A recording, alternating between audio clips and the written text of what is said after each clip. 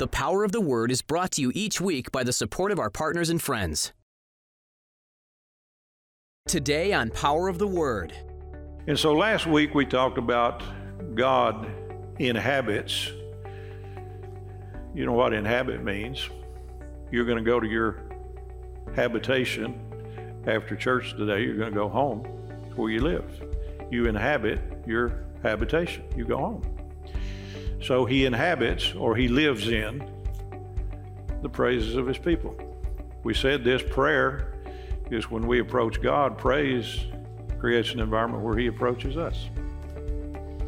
So we go into his environment through prayer. He comes into our environment through praise and worship.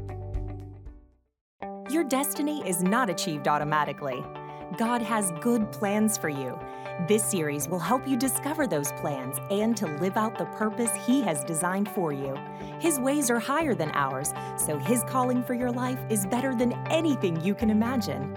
In the series, Cooperating with Your Destiny, Dr. Ed King takes you on a journey through God's Word, teaching you how to unlock your divine destiny. Now you see, when God's destiny begins to be realized in your life, you're not old and tired and worn out and wanting to give it up. You're wanting to go on and do some more. To order this series on MP3 for $10 or CD for $20, go to poweroftheword.com or call 800-956-4433. Your destiny is a divine partnership orchestrated to cause you to flourish, grow, and then lead you into eternal reward. All you have to do is join with God.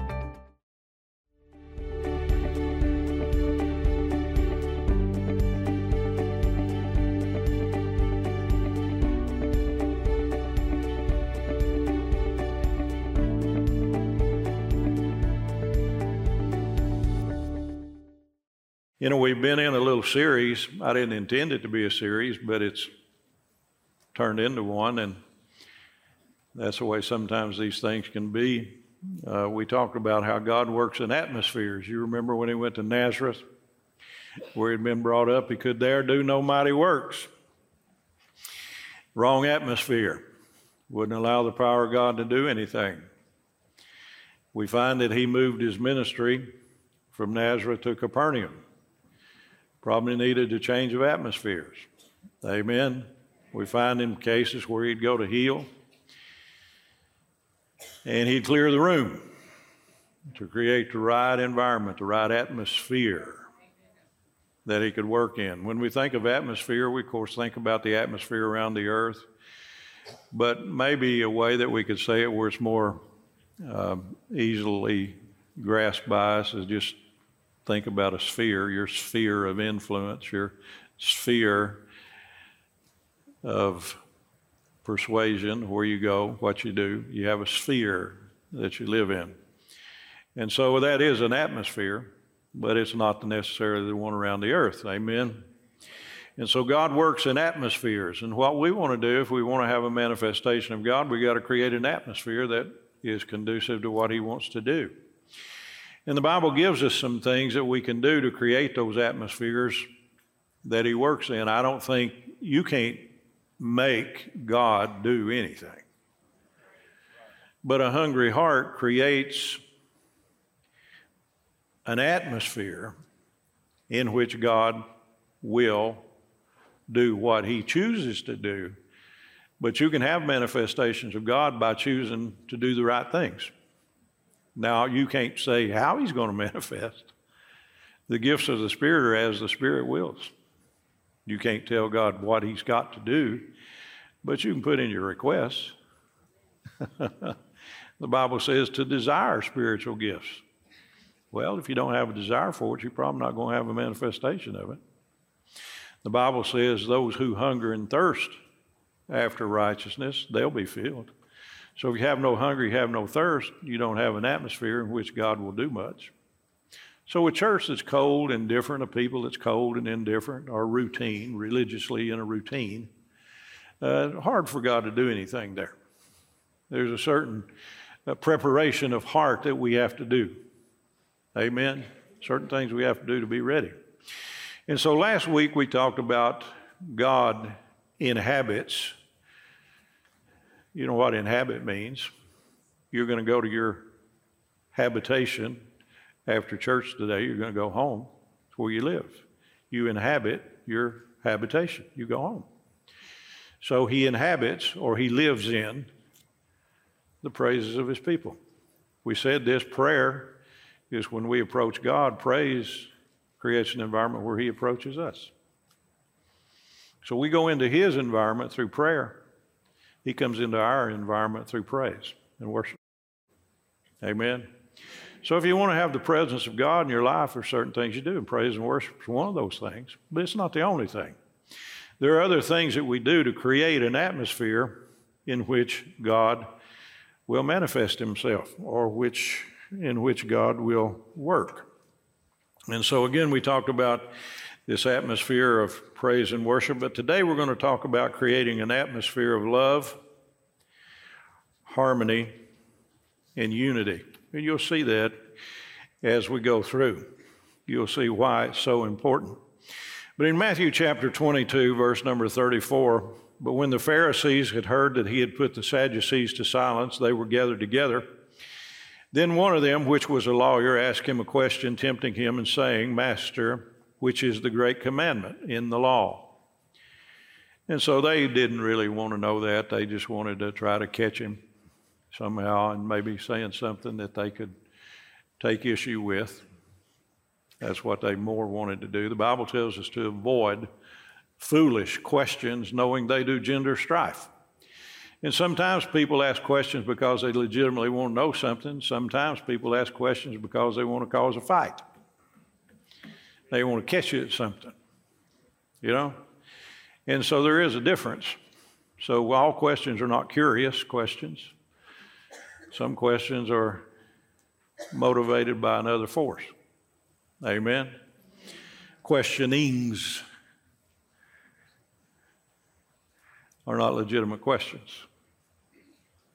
Amen? And so, Master, which is the great commandment in the law, and Jesus said unto them, Thou shalt love the Lord thy God with all thy heart and with all thy soul and with all thy might. Now, so Jesus is answering their question straight from the teachings of Scripture. Amen? This is the first and great commandment. The second is like unto it, Thou shalt love thy neighbor as thyself. Now, so there's a two-part commandment. Part A is love the Lord your God with all your heart, soul, mind, and strength. Part B to that commandment is to love your neighbor as you love yourself. Now, there's a lot that you could say there. A lot of times we think self-love is self-centered, and it's really not. It can be. But genuine biblical self-love is not wrong. It's not bad. Self-love is not exalting yourself above somebody else. It's not based on pride or looking down your nose at anybody. It's not you're better than anyone. But self-love is having a healthy understanding of what God did in you through Jesus Christ, that you're the righteousness of God in Christ, getting rid of the shame of the past, getting rid of your failures and shortcomings and moving forward in God. So self-love is necessary before you can love anybody else. He said you love your neighbor as, or in like manner to how you love yourself. So if you don't have a self-love, you won't love anybody else. Hurt people or guilty people or people who fail to forgive themselves are people who are dangerous to be with because they'll hurt you. So you got to get over you before you can do anything for anybody else. You got to believe you're forgiven. You just got to believe you're forgiven. Now, that doesn't give you a pass to act any old way you want to, but with a healthy embrace of who you are in Christ, and you have to take the Scripture to form that opinion of self. You have to take the in Him, in whom Scriptures and apply them to your life. And I can do all things through Christ. So that's a healthy understanding of your capabilities. because that's scriptural. I'm forgiven. I'm a new creature. Old things are passed away. Behold, all things are become new. Those are necessary parts to moving forward in how you relate to others. So a good, healthy self-esteem is critical to being somebody who can even do ministry. You can't even do the Lord's work unless you get over your failures or your missed opportunities or your I wish I had's. You just got to move on. You don't get 5 minutes to go back. It's gone. Much less 5 years ago.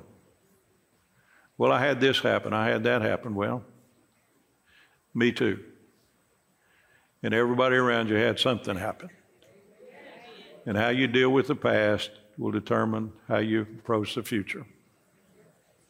Amen. Can't take your shame and have a ministry with it. Amen. Now, you do have to repent, and you do have to confess. You got to deal with it properly. But once you've dealt with it, believe you dealt with it. Satan is the accuser of the brethren, not God. He'll beat you senseless with your past if you let him. The past is the past.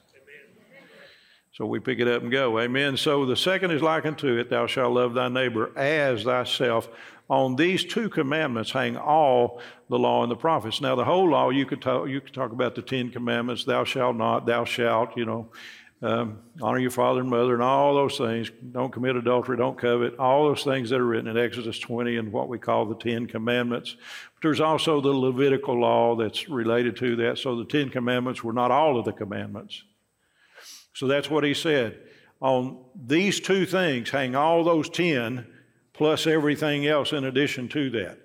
All the law and all the prophets are hinged on these two. Could be summed up in one part A and B.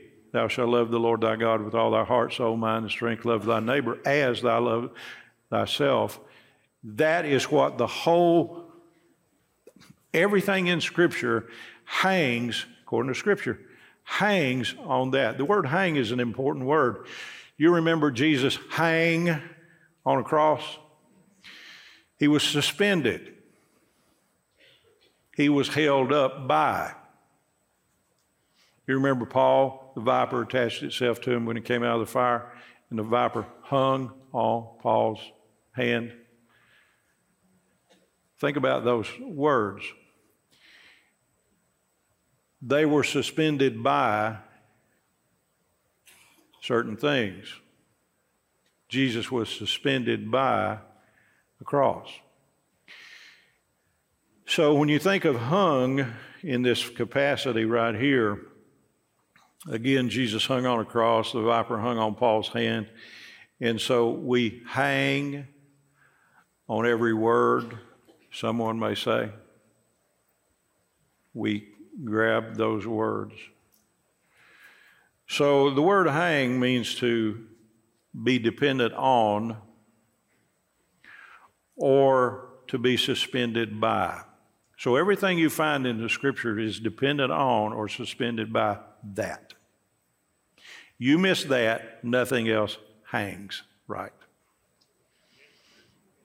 You can get as legal as you want to with the word. It won't hang right unless you hang it on that. Get what I'm saying? That's where it hangs. Hangs right there. Everybody say it hangs there. In Galatians 5 and 6, it says, for in Jesus Christ neither circumcision availeth anything, nor uncircumcision, but faith which worketh by love. Now, everything that you receive from God, you receive by faith. For by grace are you saved through faith. That's not of yourself, it's the gift of God, not of works, lest any man should boast. So everything you get from God, you get by faith, including your salvation and everything else. Faith is the currency that heaven recognizes. Faith is what transfers from heaven to earth whatever you may need. That's the way it works. Faith is the victory that overcomes the world. Amen. So everything you receive from God, you receive by faith. Now, however, the Bible says, so then faith works by love. So if you don't have, remember, everything, every law and every prophet hangs on love. Faith hangs on love. That's what it says. You can't use your faith if the love expressions are skewed or not right. So your faith won't work if love is not in place. I'm talking about environments where God works. I'm talking about atmospheres where God works. I'm talking about atmospheres where God manifests. Well, we're going to use our faith. Well, that's good. But remember this, faith works by love. So you got to have that in place. It just has to be there. Your salvation, your healing, every physical blessing, your prosperity, all of these work by faith, but only when love is present. So love goes, they all go too. Well, I want to prosper in God. Love goes, there it goes. Won't work. Can't get it. Well, I'm going to get it another way. No, you won't. No, you won't. See, love is the thing that causes it all to be able to be hung in your life. Everything else is dependent on that. Amen. We have this wonderful opportunity that God has provided us through the television, satellites, and all the things that we do to reach you. But it is an expensive proposition to come to you. And we do it for you. We don't do it for money. We don't do it for any of those reasons. We do it for you. But it takes money to do it. You can have money and have no ministry, but you can't have ministry when you have no money. We appreciate you being willing to partner with us here at Power of the Word through your giving and through your prayers, because you are making it happen. Of course, the Lord, but He uses people just like you. And so prayerfully consider being a part of this team here at Power of the Word through your prayers and through your financial giving. And we certainly would appreciate it, and we thank God for you.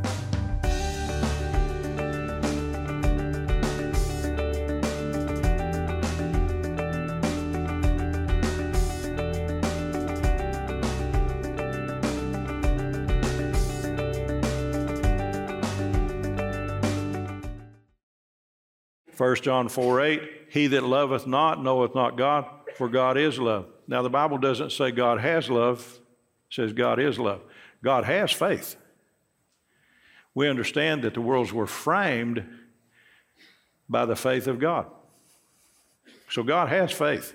Matter of fact, the faith that you were saved by, remember we just quoted, for by grace are you saved through faith, that not of yourself, it is the gift of God. Okay, the faith that you were saved by was a gift from God to you, so the faith that you were saved by, God gave you. He gave it to you. Amen. Came from Him. So God has faith, but He is love. God has peace.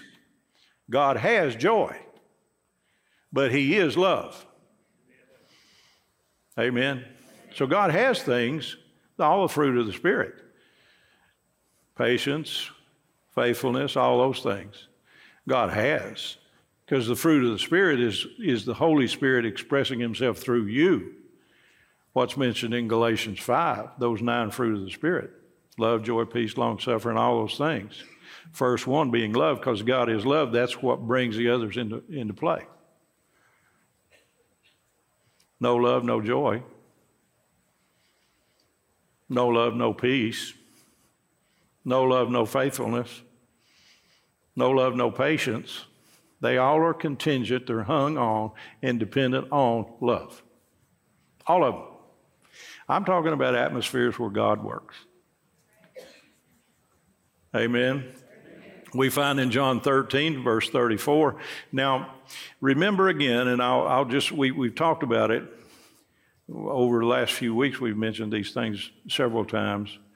We're in a flow of the Spirit right now. We just are in a time of God's taking us certain places. But we talk about John 13, 14, 15, 16, and 17. Those are things that took place in the upper room just before Jesus made his trip to Calvary. The garden where his sweat became as great drops of blood, the trip to the high priest, the whipping post, and all those things that happened en route to Calvary, and then ultimately crucifixion, the tomb, and then resurrection. This happened just before that, what took place in these passages here. This is the most sacred revelation ever given to humanity right here. This is it. These are the parting words to those followers of Christ of what God's intention for you is. My God, it's so important. And in the middle of that, John 13:34, a new commandment I give unto you, that you love one another as I have loved you, so also love one another. By this shall all men know that you are my disciples, if you have love one to another. Now, this again is not a suggestion. It is a commandment. It's not, well, I'll do it. It's an option to me. Faith is an option to you. What do I mean? Well, you don't have to get your prayers answered. It'd be better for you if you did. But you don't have to get a prayer answered to go to heaven. The only one that matters at that level is the born-again one. Beyond that, you don't have to have another prayer answered forever, and you can have your eternity completely intact. You don't ever have to get anything else from God. You'd really be short-sighted if that was the case, because it doesn't have to be that way. But there's certain options that God does give you. If you don't want it, you don't have to have it. Well, I don't want that prosperity.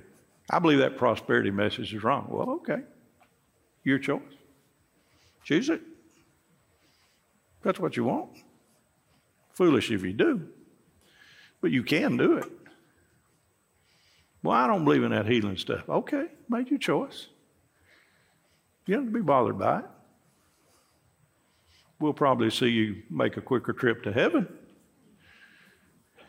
because somewhere along the way you're probably going to need it. Most likely, I would imagine.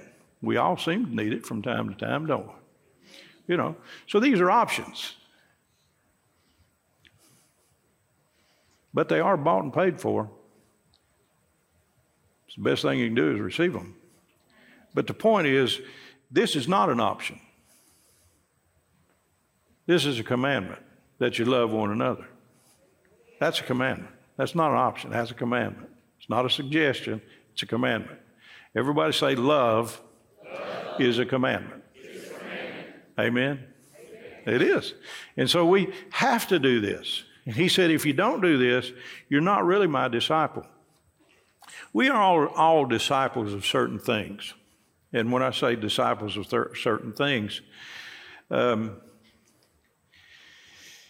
we study after things. We look at, some of you ladies, you look at these magazines on how to decorate your home. You'll look at that. So you become a disciple of certain instructors. You become followers of those things that you see and you like, and you adopt those things into your life. So you are, in a sense, a disciple of. Some of you read fashion magazines, so you become disciples of those things. Some men, they read, shooters magazines on how to shoot or what gun to like. Or some of you read what guns not to like. But anyway, what I'm saying is we become disciples of certain things. We read after so-called experts. And in a sense, we become disciples of that or followers of it. Well, to be a disciple of Jesus, we take what he says and we follow it. The word disciple and the word discipline are the same word, same core word. So to be a disciplined follower of Jesus Christ, we do what he says. So to be a follower of Jesus Christ, we are to walk in love. He said, if you don't walk in love, you can't be my follower. Because I am love. Amen. And so a disciple is a pupil, a learner, or a follower. And so we have to walk in love to be a pupil, a follower, or a learner of Jesus Christ. We have to. Well, I'm a disciple of the Lord. Well, do you walk in love? Well, if you even question that, you're not there.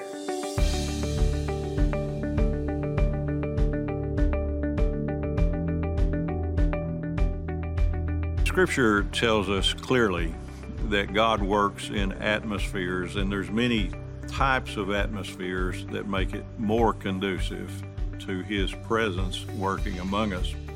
And one of those is an atmosphere of harmony and unity. We see in the book of Acts chapter 1, when they were in one accord and in one place, then suddenly there came that visitation of the Holy Spirit. And so when we come into an atmosphere where we create harmony and unity among us, that's where God works. The Bible tells us that strife and envy bring a confusion, and the Scripture says every evil work. So the enemy wants to take away harmony. He wants to take away unity. He wants to destroy that so he can manifest his purposes among us. And so for we as children of God to find the will of God, the presence of God among us, we have to come into an atmosphere of harmony and unity. If you've never met Jesus, I promise you, you do not have harmony in your heart. You're internally conflicted. You need to come to him today. Give him your heart, give him your life. Pray this prayer with me. Say, Jesus, do it. Say, Jesus, I take you right now as my Lord and my Savior. I give my life to you to serve you today and forever. Sin and Satan, I don't serve you. I make Jesus the Lord of my life. Now, if you prayed that prayer, no, you wouldn't pray a prayer like that and not mean it. Let us know here at Power of the Word, because we want to pray with you. We want to believe God to manifest fully his will in your life. We love you. Enjoyed being with you. Look forward to our next time together. We hope you've been blessed by today's teaching. If you would like to receive this message by Dr. Ed King as an MP3 or CD for a gift of any amount, please visit us at poweroftheword.com or call us at 800-956-4433. Let the truths found in this message take hold in your life. Request your copy today.